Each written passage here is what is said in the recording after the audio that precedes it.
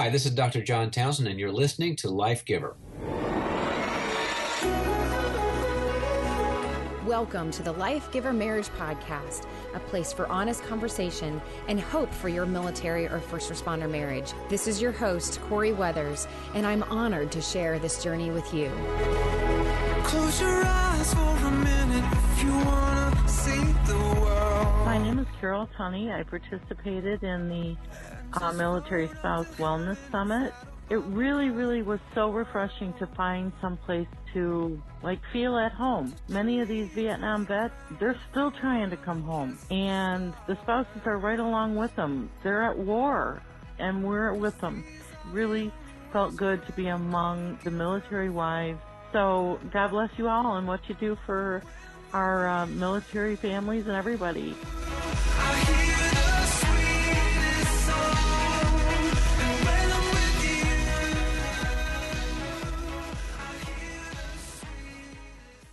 All right, so Dr. Townsend, thank you so much for joining us for the Military Spouse Wellness Summit 2016. Really, I am just so honored that you would give us some of your time to talk with us today. Today's theme is really a lot about how do we keep our relationships healthy? How do we protect our marriages? And you are really well known for your Boundaries series that you co-wrote with Dr. Henry Cloud. And I know as a clinician, I have recommended those books. It's a whole series of books to so many of our families who are trying to figure out, how do I make my marriage stronger? How do boundaries play a role in that? That series started with boundaries, when to say yes, when to say no, to take control of your life. And I just want to put out there that there's also a workbook that goes along with that for those that want to take that material and dive a little bit deeper and apply it into their life. And then you've also expanded that into other successful books in the Boundaries series, including Boundaries in Marriage, Boundaries in Dating. You even have one in parenting. You have Boundaries for Leadership. You just have just an amazing series on that. Your latest book is called The Entitlement Cure, and we're going to get into that as well today. So I'm just so excited that you're here to share with us your wisdom on how we can strengthen our marriages, how we can apply some of these principles to our marriages. So thank you so much for joining us. Thanks, Corey. Yeah, so let's jump in. So boundaries are a huge deal for protecting our relationships, keeping our marriages strong. And a lot of people, when they first hear that boundaries are important in marriage, I sometimes get this look on their faces that say that seems like strange information, foreign information, that as a married couple, we should be sharing everything, sharing our thoughts, sharing our hobbies, sharing everything. And so the idea of kind of having a boundary in between a husband and wife can sound strange to some people. I'm sure you've run into that with other conversations. So can you expand just a little bit on the importance of boundaries in a healthy relationship?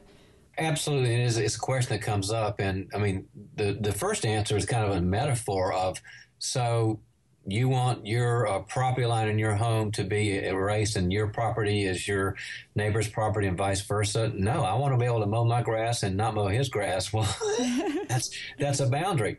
And in marriage, the reason it's important is because you really can't love somebody until you're both free to make choices. And people that say, no, we've got to agree on everything, everything is shared, they kind of miss the fact that every healthy marriage is, there's the us, and then there's the me, and there's the you. And I have thoughts and feelings and habits and opinions that you don't have. No, they're not bad. They're just different. I like opera and you like rock. Or I'm an introvert and you're an extrovert or whatever.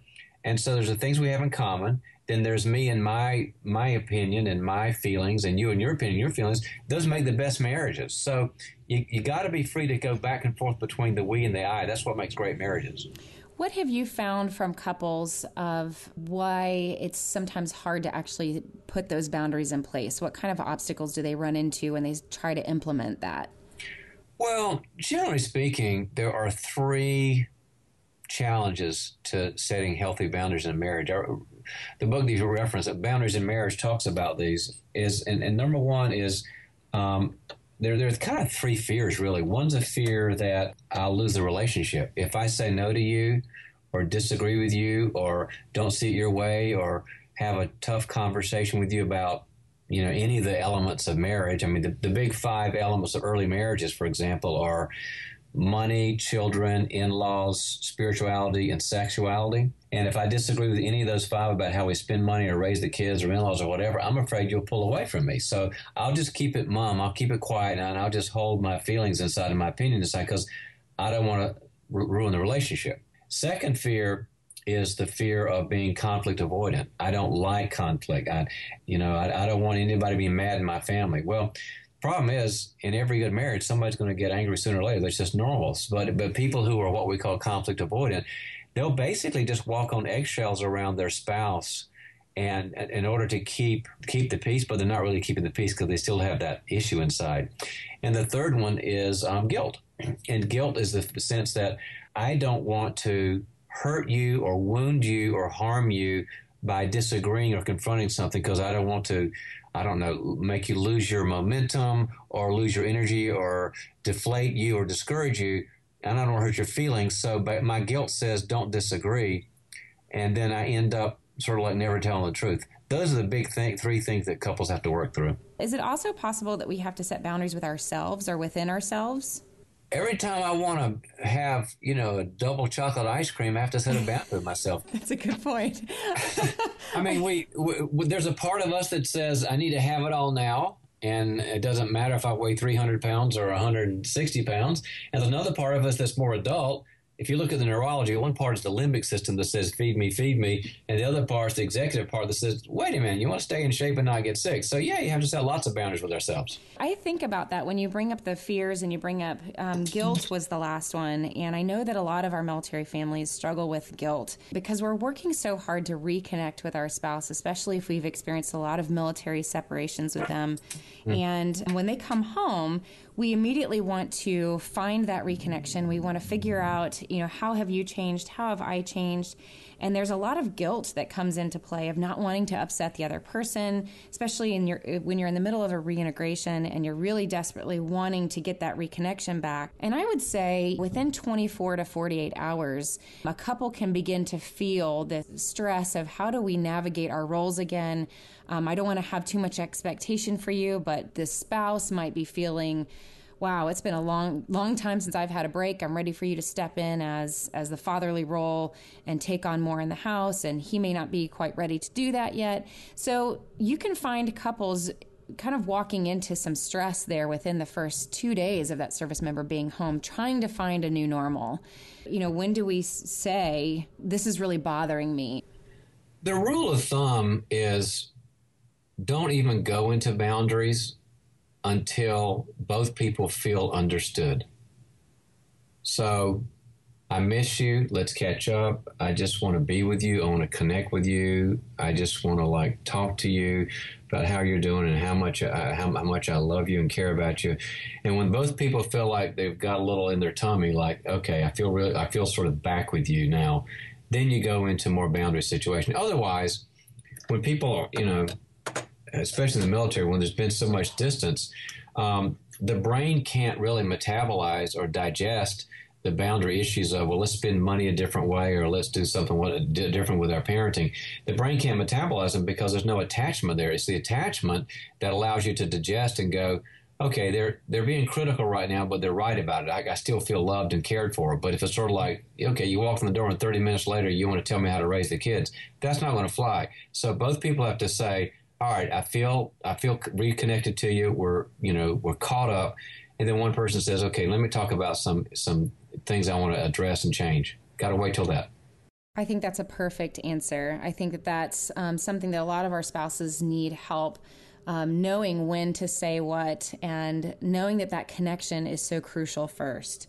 I'm wondering if a lot of our military families struggle with too many boundaries. Our military spouses are often at home holding down the home front, managing kind of a single parent home. Service members are doing what they're supposed to be doing, which is they're focused on the mission and the mission comes first. Is it possible for a couple or a family to have too many boundaries? Yes, there certainly is such a thing as too many boundaries. The purpose of boundaries is to just do two things, really. One is it protects the relationship so that everybody feels like they can not only connect, but they can have choices. But the second thing it does is boundaries solve problems and give structure. So, there's got to be wake up time with the kids, and then there's, bath time, and then there's date night, and then there's sit down and pay bills, and then there's hang out with friends time. I mean, there are boundaries about a structure. And you've gone too far when one or two things happen. When one person feels like the boundaries are more important to you than our relationship, that's a problem. Because boundaries are supposed to support intimacy and love and closeness, not supposed to be the distraction. And the second is when people don't feel like they got any breathing room because there's too many rules. What would you encourage couples on how to know if they have too many boundaries? What are some red flags that would show up in their relationship?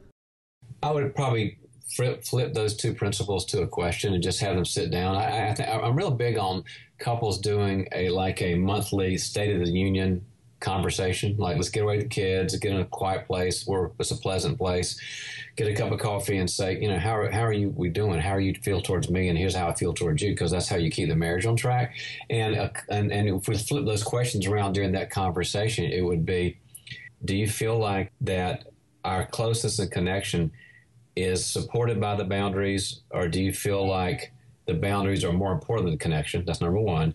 And the second question would be, do you feel like that we have some breathing room in our daily and weekly structure, or do you feel like everything's so rigid we don't have room to breathe? And have the conversation back and forth. And you can get a lot of answers that way. One of the things that I love about the Boundaries series is how much freedom it really does give a person when they're able to release the other person to taking responsibility for what they need to take responsibility for. And I found that when people do start implementing good, healthy boundaries, it's almost like they have more room to breathe. In your first section of the book, you give this great example of a woman who just feels like her life has just become chaos. And over time, when she learns to set those boundaries by knowing what she's responsible for versus what other people are responsible for, she experiences great freedom in that. Can you expand a little bit more on that? Because I think sometimes people who aren't familiar with the Boundaries series or the healthiness of applying boundaries to your life, it can sound like it's going to cause a lot of conflict in our relationship when really it sets you free. Most of the time, boundaries come to solve a problem. People don't wake up in the morning and say, hey, I want to have some boundaries. It's, they want to have a good time with their family and their loved one and get things done. And so boundaries are about a problem. And so one spouse says to the other, I feel like we're not on the same page about finances, or about our daily schedule. There's too much chaos, or about us making sure we got time together or whatever. And I'd like to start setting some boundaries about that. Let's say it's finances, and one says, well, I think we ought to spend what we need to spend. I know you do, and I want to have some margin for fun money, but, I'm really worried about the bank account, so can we have some ground rules about that? And it's that kind of conversation. So you're always putting in terms of, this might help us to have some structure to solve a problem. The idea is it's not the boundaries just to be a control freak. It's because boundaries give us some continuity of life, and they give us some predictability so that we can have a good time and care about each other. Well, and I think a lot of people are going to hear that and say, there are some conversations that I'd like to have with my spouse, some adjustments that I would like to see in the relationship. How do you set healthy boundaries in a loving way if you do want to ask your spouse to make a change in their life? My time is spent with leadership now, executives who have the same kind of struggles the military does. And I have a model I work from, and it goes like this.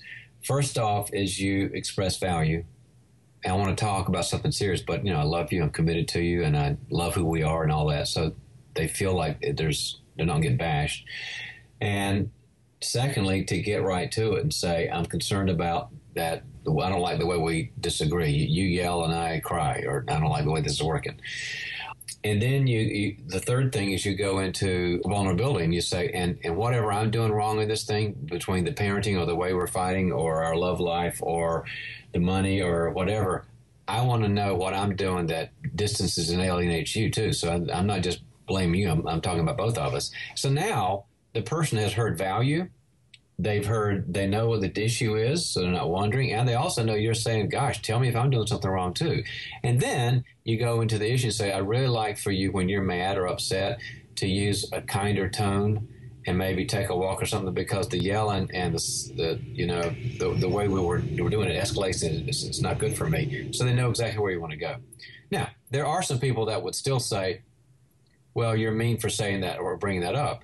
And then you have to say, well, and I found this a very, very, very helpful question, Corey, is when people say that and say, then your answer is, okay, I get it. I don't want to put you off in this.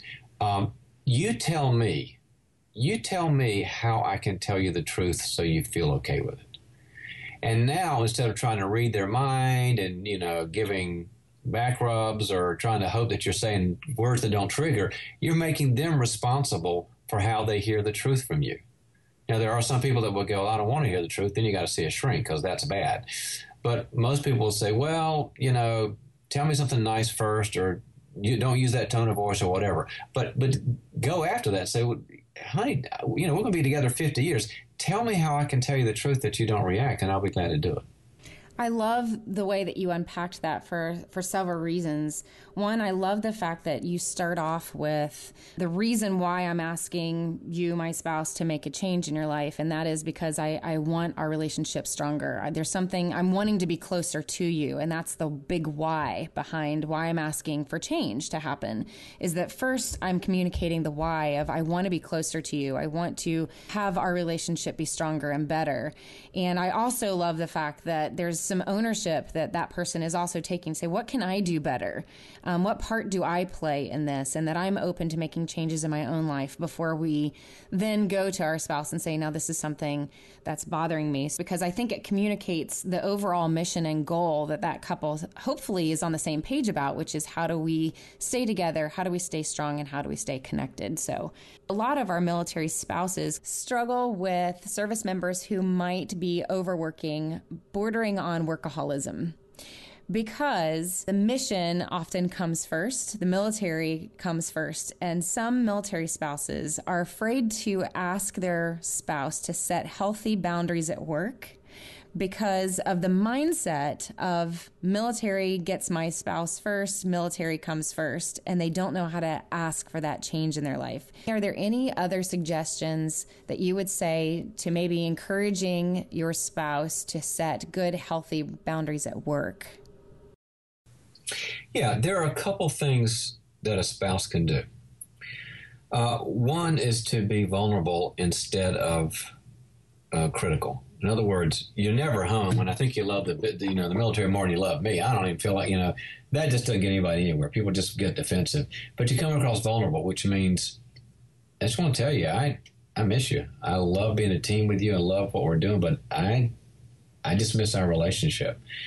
Vulnerability will get you a lot better results and give the person more courage to go to their boss and say, I need to make some changes. The second thing besides vulnerability is to talk about the fruit or effects of what the workaholism is doing.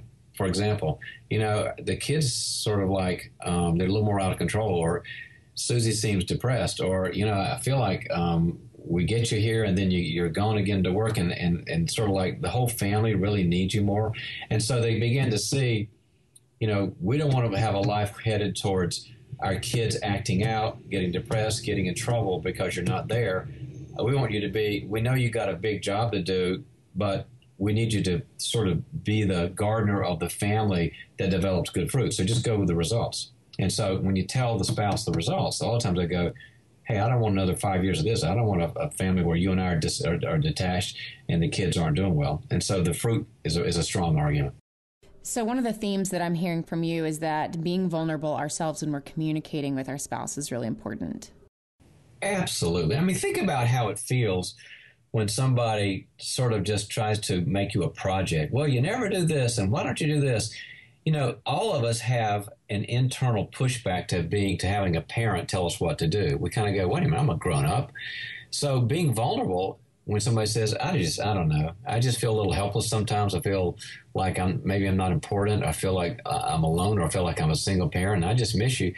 You get a lot better results of vulnerability than you do somebody acting like a parent nagging you. So well said. Dr. Townsend, I definitely want to get into your newest book on entitlement. So would you explain a little bit about what you found recently about entitlement and its impact in our culture right now?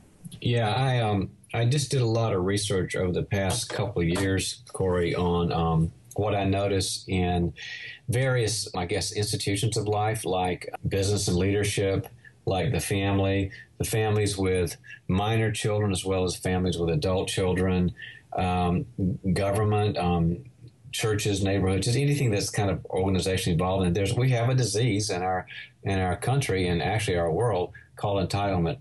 And so I found out that it's costing us billions of dollars with low work ethic, minimal work ethic, and also it's destroying marriages and parenting. And I also got a definition of it. After I've studied it for a long time, I came up with two descriptions that sort of like they encompass everything about the attitude. One is the first attitude is, I'm not responsible for my impact on you. I can say what I want, do what I want, be flaky or whatever.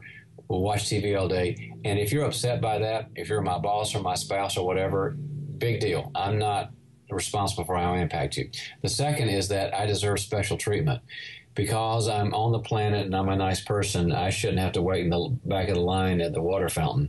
And when you put, I need to be treated special with, I'm not responsible for my impact, it's like kerosene to a flame. It just tears everything up. Do you think it's tough for us to realize if we have it in our own life and see it in ourselves? Oh my gosh. It's our blind spot.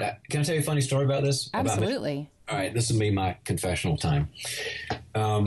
I talk about two kinds of entitlement in the book. There's global entitlement. That's just the person who's just a nightmare. It's always about them. They can't listen to anybody else. They always have excuses and just sort of like they're the earth, they're the sun, everybody else is the earth. It's awful. But then there's pocket entitlement. And pocket entitlement is sort of like decent, nice people. You and I are nice people. But we have that little thing inside of us that's our own little special entitlement.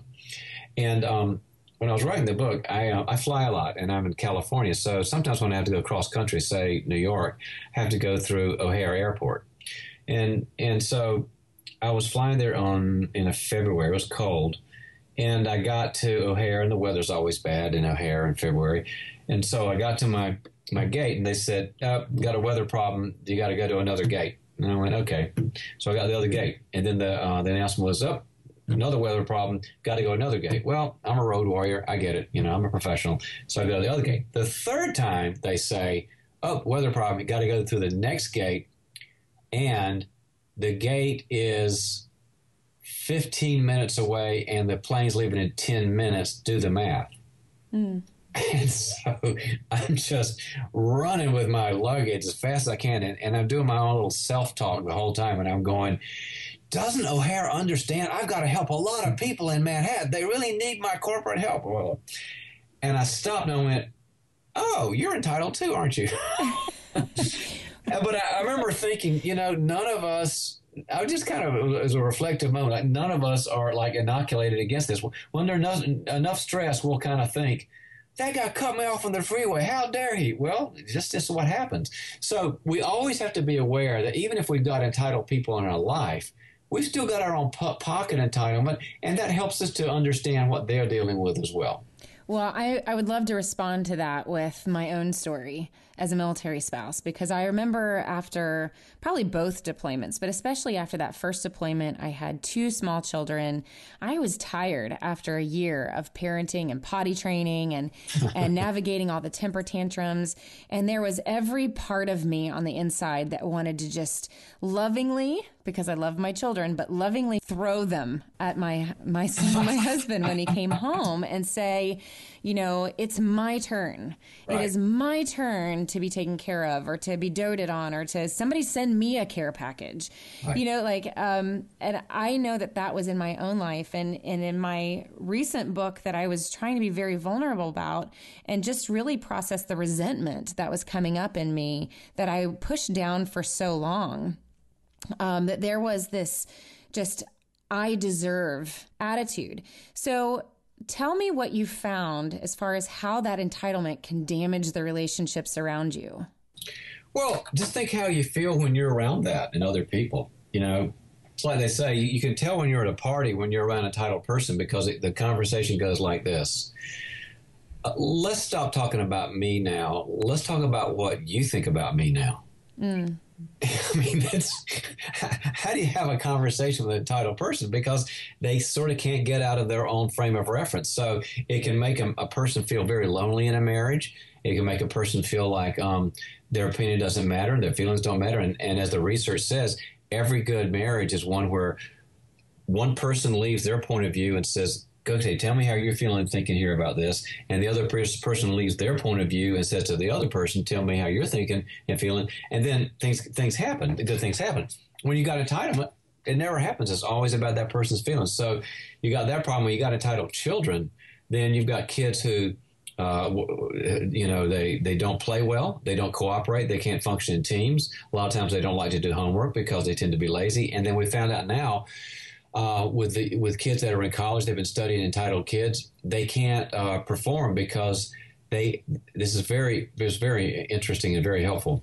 They don't have any failure skills because they've been coddled so much that they're the most special person in the world. And if they made a bad grade, it was the teacher's fault. Now they get in college, and when they make a B or a C or a test, they flip out. They can't handle it. They feel like they're going to never make it in life. So they become very risk avoidant. And to have a good child who becomes a good adult, you got to have somebody who can handle risk and handle challenge and handle failure. So it's bad for that. And then it's also bad for organizations because an entitled workforce means I'll do the minimum.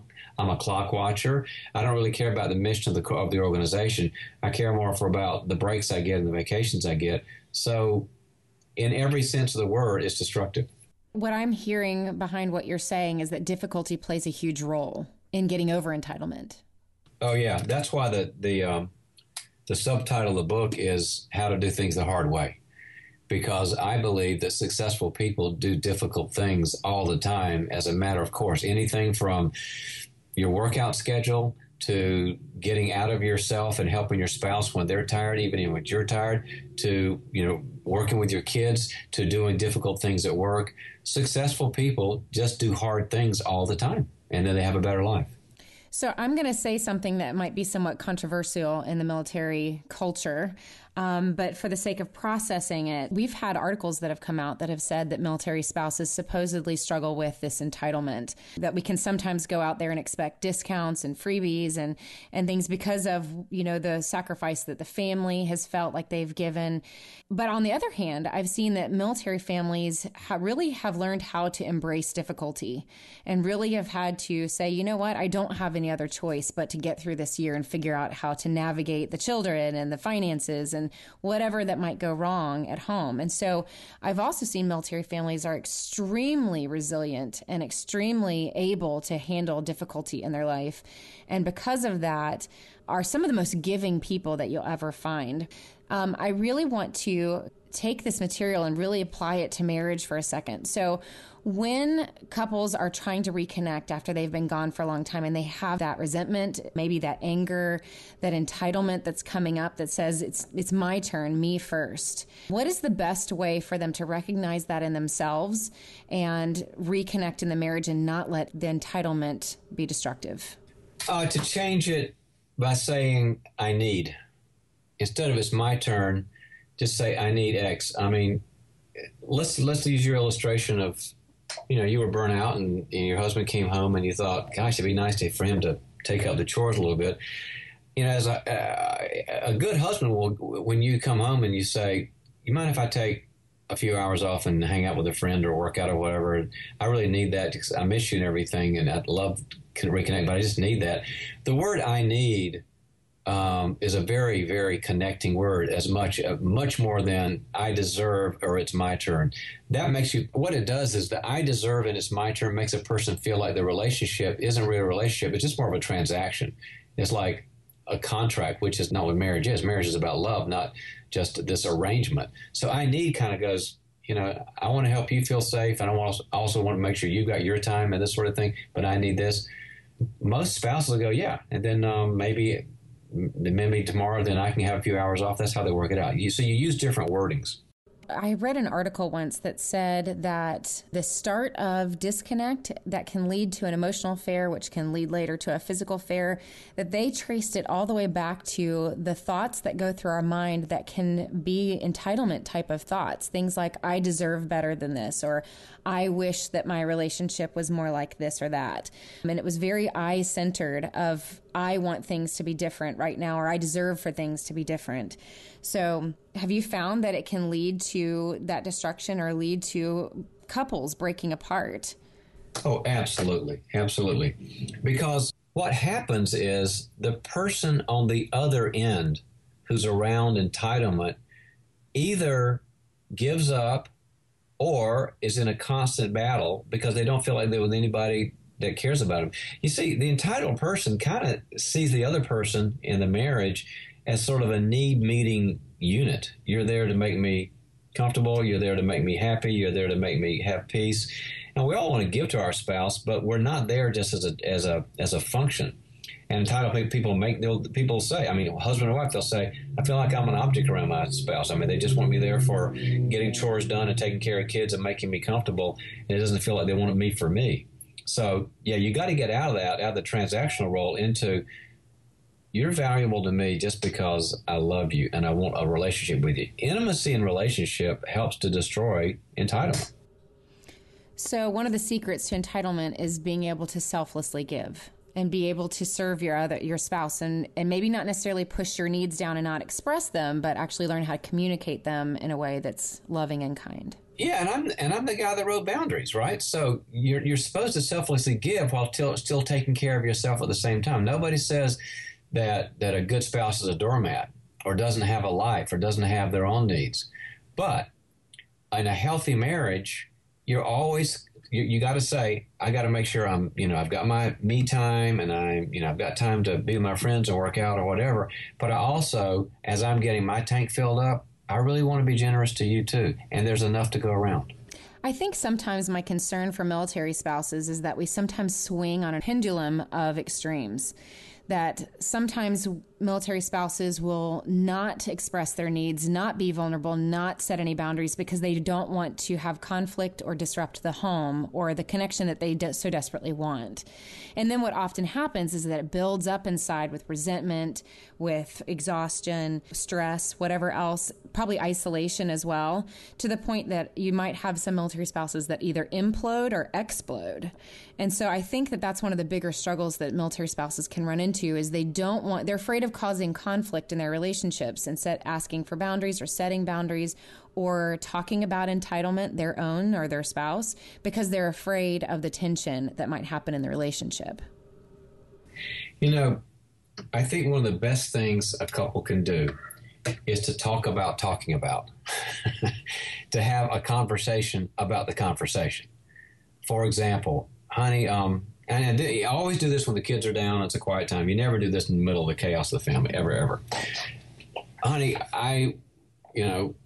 I'm always into improving our marriage and stuff. And one thing I've noticed is that we don't disagree well. It seems to get really tense, and then I get afraid I'm upsetting you. So I sort of feel like we got a lot of walking on eggshells between us, and I feel like I'd like to know more if you disagree with me on something or if I disagree with you, that it's welcomed and helped. I have a funny story about that. You got a second on it? Yeah, absolutely. All right. So in Barbie and my marriage, in our first few years of the, kind of figuring out life and having kids and all that, we're doing well, and it was good. But at the same time, she came from a family of loving people, and they've given me permission to tell this story, so I'm not speaking out of school. Loving people, but they just sort of never disagree with each other in serious ways. Just very positive people. And then she marries Dr. Boundaries. What was she thinking? So, I would come in and it'd be something about money or kids or whatever, and I'd say, hey, this bugs me, or I'm mad about this, and she would say, well, you don't love me. And I would go, whoa, sure, I mean, I totally love you. Why do you say that? And she'd say, well, it doesn't feel like it.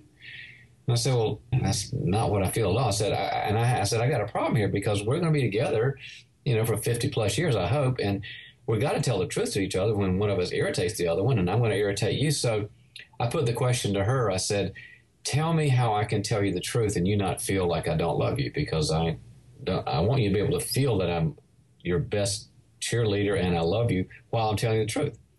And Barbie's a reflective person. And she thought, and she goes, reassure me that you care. And I said, okay, why will that help? And she says, well, when you're bugged or I'm bugged or whatever, it feels like, I've got this leader of good connection inside of me. Like it's this full leader, this great stuff called connection. And then when you're upset or we're upside down, it feels like somebody ripped the bottom off of that leader and it all just flushed out. And I'm empty then. I can't even feel you anymore. I can't even tell you're there. And I don't like that. And I said, oh, so if I reassure you, maybe that helps. She goes, I think it will. So we went on a new habit. And so every time and I'm not like Mr. Angry or anything. I'm just normal. Hey, let's talk about money or kids or whatever. And before I would do it, I would say, now, by the way, you're it for me, and I'm so glad we're together, and I'm your biggest cheerleader in all this, and we'd work it out. And it worked, and we did really well. I'll never forget the day that I had something I wanted to deal with, and I walked in the living room. She was there with one of the kids, and I said, by the way, you're so it for me, and I'm so glad. She stopped me in the middle. She goes, just get to it. Now let me interpret just get to it. What she was saying was, we've done a lot of work on filling up that bottom of that leader, and we've done enough of this that I know that you love me and I can handle it now, and so you don't have to do that anymore. And it was fine. Some people might say, well, I need reassurance. Some people might say, I need to know that you'll admit it, you're part of this. Some people will say, I need to be specific. Some people say, I need you not to do it when I'm under stress. I mean, everybody kind of has their thing that triggers them so they get defensive. You got to say, I can't read your mind. Tell me what you need so I can tell you the truth. And then they kind of scratch their head and they go, use a nice voice or don't yell or whatever. And then you're on the same page. Is there anything else that you would apply to these difficult conversations that military families need to have about some of the separate experiences that they have, especially if there's been a traumatic experience that's happened for a soldier that's difficult for them to talk about? A lot of people come home and they try to reconnect, but they don't have these really important conversations, and these couples feel disconnected. Have you found that there's any better way to have these tough conversations about, honey, what's going on? Why is it that you won't talk to me about what you're wrestling with? I have. One thing I have found is that when the person, you just be direct about it and say, you've had some situations that I feel so bad about that there probably aren't words for, and I'd love to hear about them because I love you and I want to know everything about you. And a spouse might go, okay, it's going to be hard. That's okay, I can handle it, and you do it. Or then a spouse goes, well, I don't want to overwhelm you. You shouldn't. I don't want to discourage you. Then you go, no, I'm a grown-up, and I would rather hear bad stuff as a teammate of yours than you treat me like, I'm fragile, and then I've lost a part of you, and I don't really know you, so I can handle it. It won't be easy, but I can handle it, and I think it might help you. And the person goes, okay. Or the person goes, never. I don't want to do it. I never will do it, which, as you know as well as I do, the research says they'll have a tendency toward depression, alcoholism, anxiety, these sorts of things if they keep it in. And then the spouse should say, well, anytime you want to talk about it, I'm there. But even if you never want to tell me, I'm concerned because of all the massive amounts of research about our military that from what you've experienced, nobody is able to handle this and go through life without speaking to it. So if you won't speak to me, can we go get a therapist for it, just for the family's sake? Now, a lot of times a person will go, okay, I'll do that. And so what happens if they refuse to go? Then you go to, all right, if you don't want to see a shrink on your own, would you go to marital counseling with me? Because I'm overwhelmed and I'm scared that you're going to be hurt and you're not going to be okay and you're going to get worse. And so, but we'll go as a couple. And then, all right, now it's your turn to say, well, what if they won't do that either, right? Right. Okay. And then the spouse goes, okay, well, then I'm going to counseling to talk about you and me. I'd like for you to be there. Mm-hmm. But if you won't be there, I'll just go to marital counseling by myself and talk about my marriage because I need skills. I need help. I need to know how to handle a person who might be a trigger for a time bomb that I love if you won't get any help. And a lot of times they'll go, well, okay, I'll go. I don't want you to talk about me without me there. Exactly. I've found that a couple times that a lot of them will come because they really want to know what you're saying about them. Okay, there's this conversation about me. Maybe I should show up. And then there's those say, you can go and do whatever. But what happens is a good therapist will be able to say, okay, Sam or Sally's not there, but here's what you need to do. And they'll help you to love that person. They'll help you to set the appropriate boundaries to that person. And here's the big point. A good therapist with a spouse that's in denial of the issue will help the spouse that's not in denial to help the spouse that's in denial to feel the consequences of not getting help and not rescuing them from that so that they feel the pain enough to get the help. Now, that was a mouthful. I'm sure I garbled it up. But they will help them not to rescue, not to enable, not to be codependent, to love them, but to allow the pain they need to feel from not getting help until they finally go, I'm miserable, I'll go get help. That's what a good therapist does in those cases. I think that's a huge segue into the wonderful help behind your books that you've written. With that, give some very specific principles on how you can set healthy boundaries, how you can keep yourself from enabling, how you can keep yourself from rescuing your spouse, how you can learn how to set healthy boundaries for yourself. I also love the fact that the entitlement is such a huge issue for any of us of just managing our own selfishness and paying attention to this I deserve mentality that you said even we can find pockets of that in our own life. There's a lot of Christians out there that would fear setting boundaries, feeling like it's mean or that it's wrong, that it's not, it doesn't feel loving. So what would you say to a lot of those that have a relationship with God out there that want to have good, strong, healthy marriages, that boundaries are actually healthy even though they might feel mean? Well, a couple of things. One is I would encourage that person to read the book. There have been, it's about sold maybe somewhere between 2 and 3 million copies yet so far. And it has, Henry Cloud and I put about 300 Bible verses in that book to prove that the Bible supports boundaries. So that's an easy answer, is just go read the book. It's been proven over and over again biblically that it's a good thing. Secondly, a Christian does believe the Bible. And so here's just some ideas. Let me just throw some boundary verses out to the listening audience to think about, because everybody is concerned. They don't want to be mean or selfish and this sort of thing. Okay, Proverbs 4:23. Guard your heart, for from it flow the well springs of life. I've got to guard my heart, which means I've got to take responsibility for my feelings. And if somebody's being mean or kind or abandoning me, I got to say, ouch, that doesn't help. I've got to guard my heart. If I don't guard my heart, I lose everything. Galatians 6. Whatever a person should sow, they should also reap. You got to let people reap what they sow. Jesus said in one statement, he said, sometimes you got to shake the dust off your sandals in relationships. Or you go to Proverbs where it says, the wounds of a friend are better than the kisses of an enemy. Or you go to Matthew where Jesus says, let your yes be yes and your no be no. This is all about telling the truth and having consequences in a healthy way. One of the things that I also tell people is that God has boundaries too. God has very clear lines of rules of what he will allow and what he won't entertain, and that he allows us to experience the consequences of the choices that we make. And that Scripture is very clear about the boundaries that he sets with us as well. And that enables us to have a wonderful, free relationship with him that is very intimate and very loving, and that makes us a better person for it.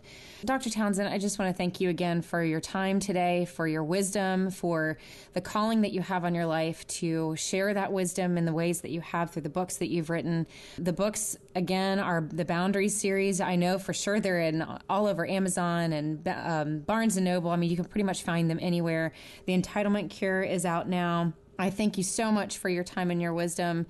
Especially, I know it's going to help a lot of our military families out there to protect their marriages and make sure that they're strong and secure. So thanks again.